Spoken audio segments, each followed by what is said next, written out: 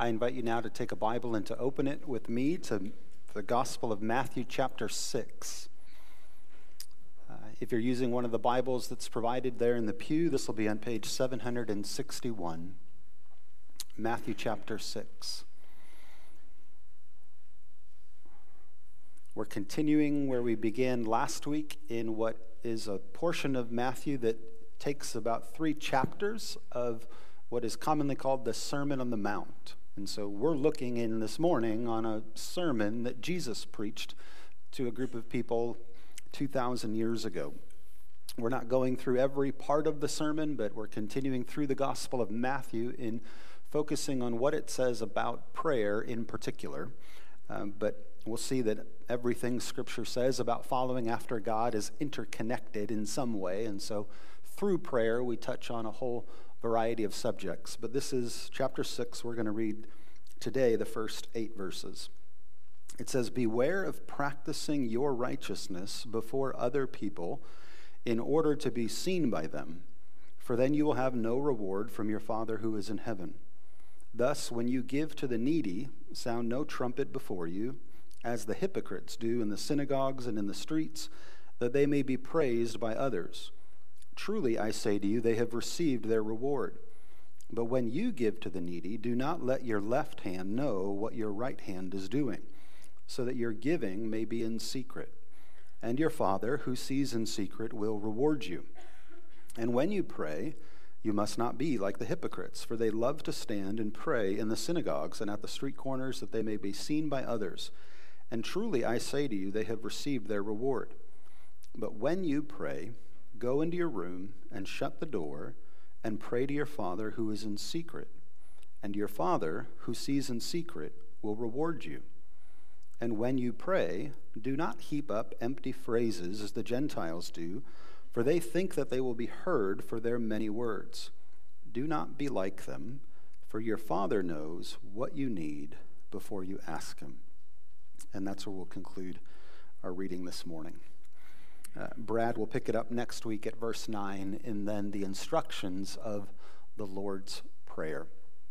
But before Jesus gives us the Lord's Prayer, he sounds a few alarms, a few cautions, a few warnings to us. And so the first point as we consider this passage is to hear Jesus as he says to beware of hypocrisy. The whole of the first verse is beware of practicing your righteousness before others so that you would be seen by them and regarded highly by them.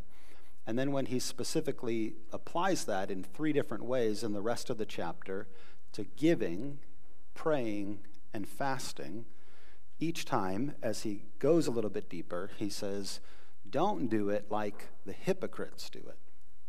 And so what he's warning us and saying, beware of practicing your righteousness in front of others in order to be seen by them, is beware of hypocrisy.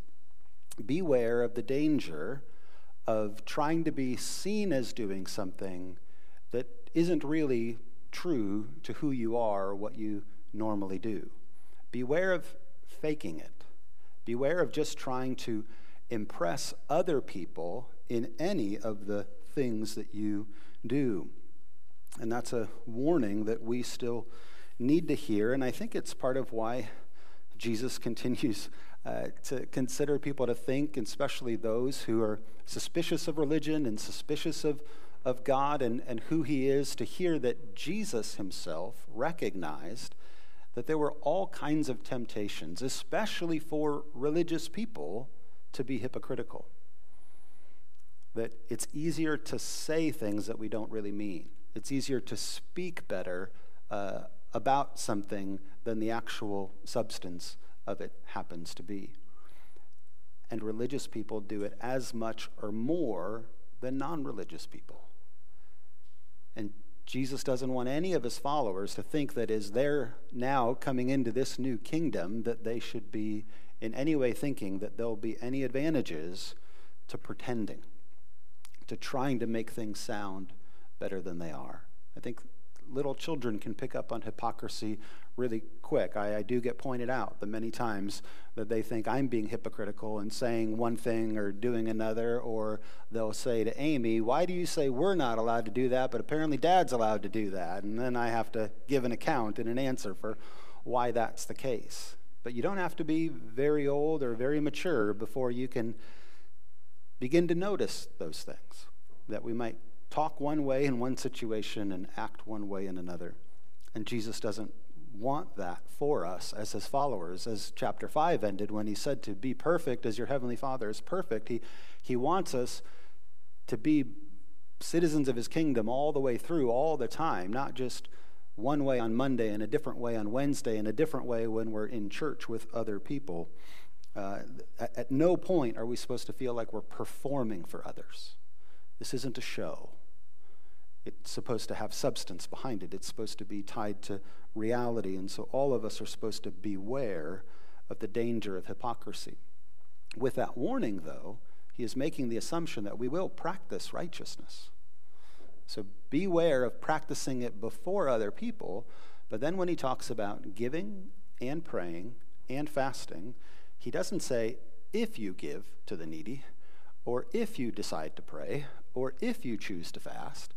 He says, when you give to the needy, when you pray, when you fast. These are things that as followers of him should be normal and regular practices in our lives, activities that we engage in. That if somebody were to say, I follow Jesus, that should be evidenced in some way through giving and praying and fasting. Those aren't the only things, but those to him, as he's teaching here, are assumed as normal and regular practices and rhythms that followers of Jesus would take seriously. That we should not just in exceptional cases or extreme circumstances think about maybe I'll give or maybe now I'll pray, but that we regularly give, we regularly pray, we regularly fast. And fasting is a good example. When we considered prayer and fasting with Jesus in the temptation in the wilderness, that was a unique length of time for Jesus in fasting. That 40 days of fasting was a unique and exceptional experience for Jesus. But fasting was a regular rhythm in his life. And so there's, in all of these cases, a reality to there's times when something above and beyond is required, but as much as we can, we should make these regular things that we do. And I don't know which of these subjects of those three would be more convicting to you than another, but there's room for us to grow probably in all of them. Has giving just become a practice? It's something you do regularly. Then at times, at Christmas or other occasions, you might think about giving more, or based on news and information that you hear, you might give to address a specific need. But you're not still debating in your mind whether, as a Christian, God is calling you to a life and a posture of regular generosity. In praying, again, you might hear in a text message or a phone call of some very serious situation that is now inviting you to very focused prayer. But hopefully that prayer is in addition to what is a normal, regular, and rhythm of prayer in your life. And the same with fasting. That all of these things God desires for us as things that are good for us to do on a regular basis. And if we are doing them on a regular basis, then that's where the caution comes, is now make sure we're doing it for the right reason, but keep on doing them.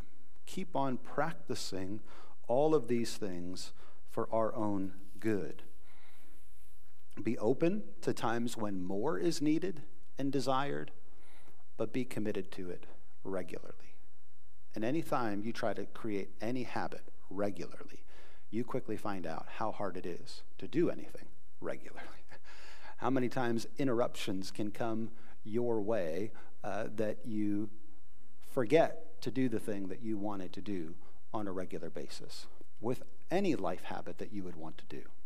But here, Jesus is assuming that we would be practicing these things in a regular way, that they mark our life and our time, our daily, weekly, yearly schedule, as things that help us to draw closer to him and help us to be then available to him to bless and support other people.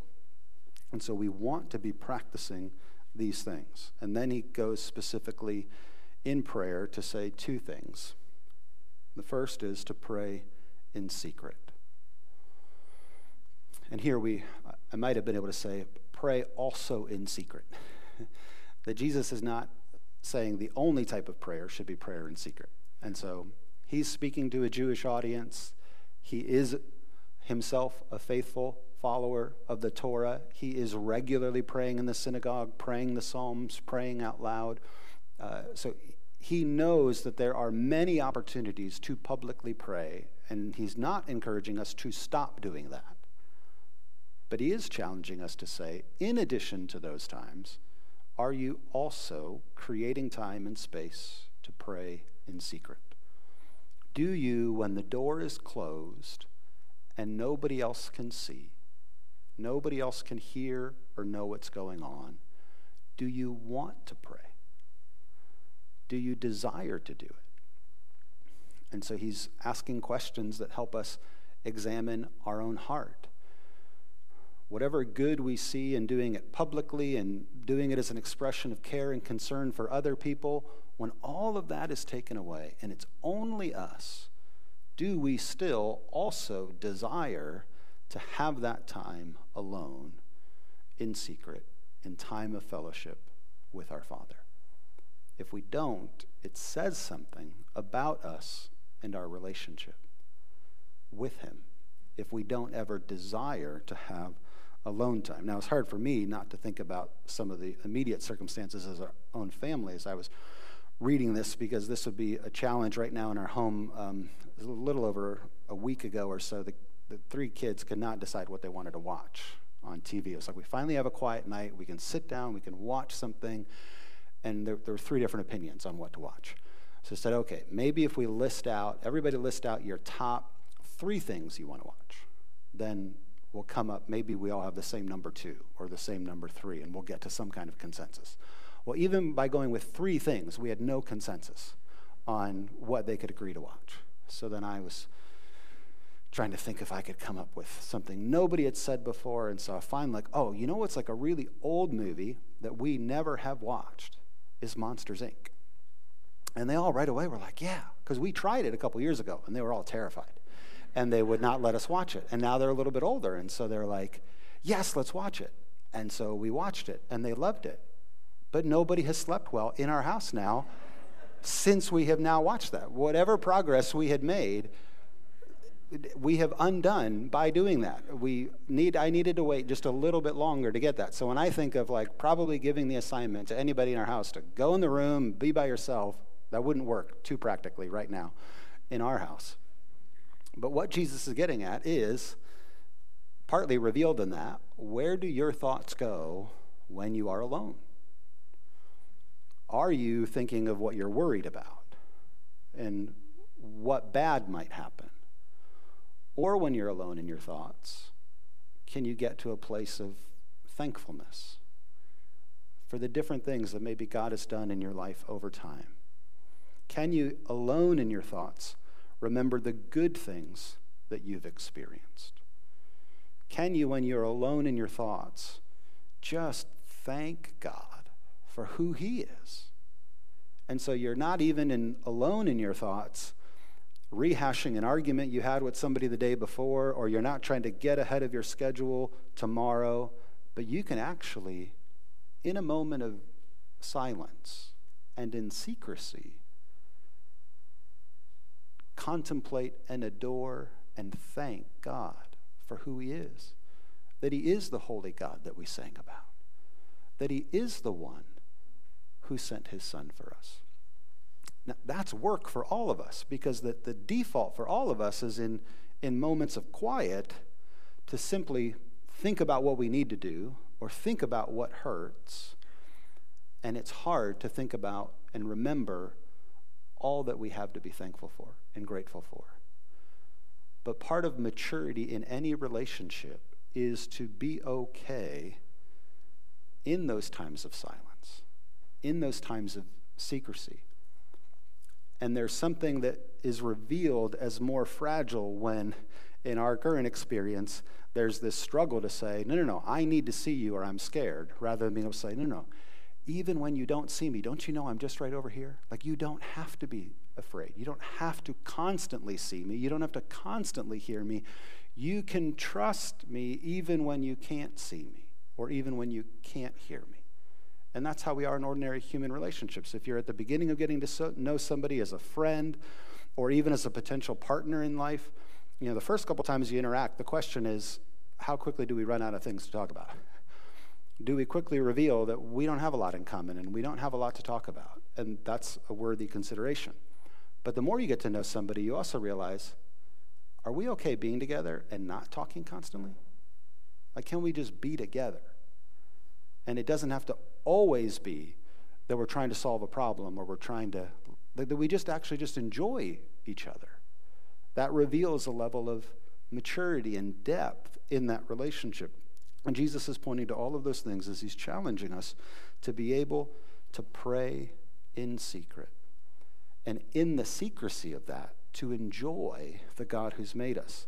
This is a little bit how it's described in 1 Peter chapter 1. So if you want to turn in your Bible to 1 Peter chapter 1, you'll see where the Apostle Peter talks about this same dynamic where we know these things about God, but we cannot see him, but our not seeing him should not be a barrier to our sense of confidence in him and even our enjoyment of him. So I'll actually pick it up at verse 3 of chapter 1. So 1 Peter 1, beginning at verse 3. He says all of these amazing things about God. Blessed be the God and Father of our Lord Jesus Christ. According to his great mercy, he has caused us to be born again to a living hope through the resurrection of Jesus Christ from the dead, to an inheritance that is imperishable, undefiled, and unfading, kept in heaven for you, who by God's power are being guarded through faith for a salvation ready to be revealed in the last time. In this you rejoice, though now for a little while, if necessary, you've been grieved by various trials, so that the tested genuineness of your faith, more precious than gold that perishes though it is tested by fire, may be found to result in praise and glory and honor at the revelation of Jesus Christ. Though you have not seen him, you love him. Though you do not now see him, you believe in him and rejoice with joy that is inexpressible and filled with glory, obtaining the outcome of your faith, the salvation of your souls. What a powerful picture.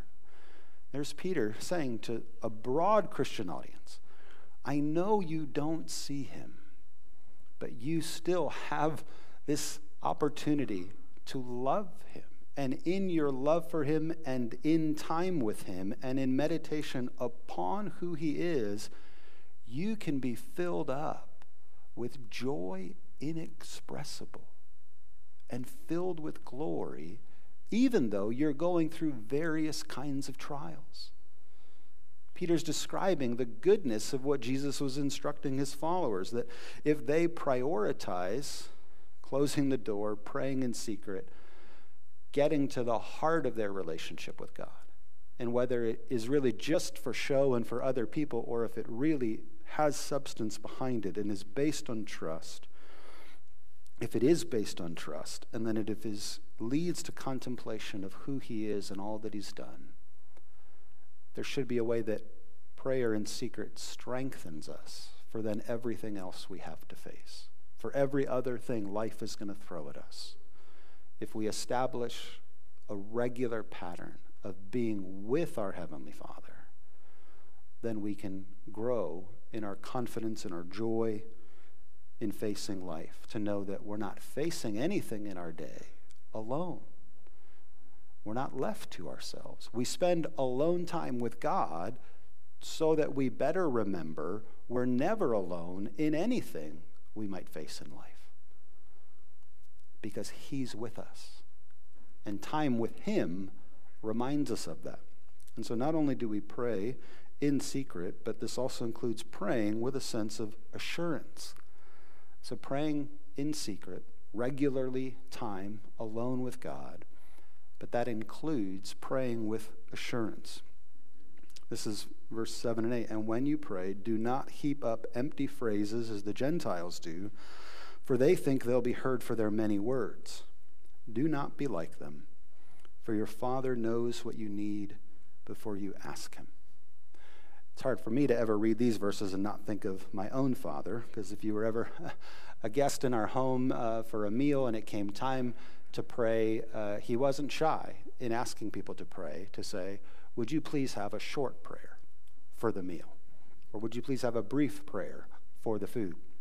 It was his way of also recognizing this, that a longer prayer doesn't necessarily make it better. And also if the food is hot, like let's get to it while it's still hot and honor the labor that's gone into it and enjoy it. But here, Jesus is saying many words don't necessarily make a prayer better. In prayer, we are not teaching God anything. We're not informing him of things he doesn't know. He knows what we don't even know about ourselves. He knows what we don't even know about our circumstances. He knows what we don't know about our future. And we can have the assurance that he knows what we don't know. We can say, God, help us. Lord, have mercy. There's lots of brief and simple phrases that we can use that recognize he's God and we're not. And we can pray with the assurance that he is our Father who knows what's best for us. And so that for us, in one of our rhythms of allowing a song each week to end our evening this week, has been, he's got the whole world in his hands. And how encouraging that's been just in my own heart to just end every day singing with them. He's got the whole world in his hands. He's got you and me, brother, and you and me, sister. He's got the tiny little baby. He's got my past and my future. He's got all of it in his hands. And when you know him and hearing that, you don't say, well, then why should I pray? You say, I'm so glad I get to pray to the one who knows all those things. And I don't have to be smart enough. I don't have to be good enough. I don't have to figure out the magic potion of words. I can just talk to him. He already knows, and he knows better. And he wants me to pray to him. He wants you to talk to him because he wants you to experience the goodness of love with him. Let's pray. Heavenly Father, we thank you for your word in its simplicity and yet its power, that your Son can just quickly get to the heart of the matter. We thank you that he can lovingly warn us, and he can also lovingly invite us closer into deeper intimacy with you. We know that you see the various trials and struggles that are around us. But we do believe that you desire to fill us with joy inexpressible, that we would taste and see the glory that is in you, that can give us strength for each day that we face. And so we pray that you would rescue us from ourselves, help us to not want to live in the view of anyone else or in the performance for anyone else, but that we would just receive fully and completely all that you want to give us, all that you want us to experience in time with you. And we trust, Father, that you will then move our hearts and grow our capacity for giving and praying and fasting and serving those around us. And so we ask for your grace to make this real in our lives. In Jesus' name, amen.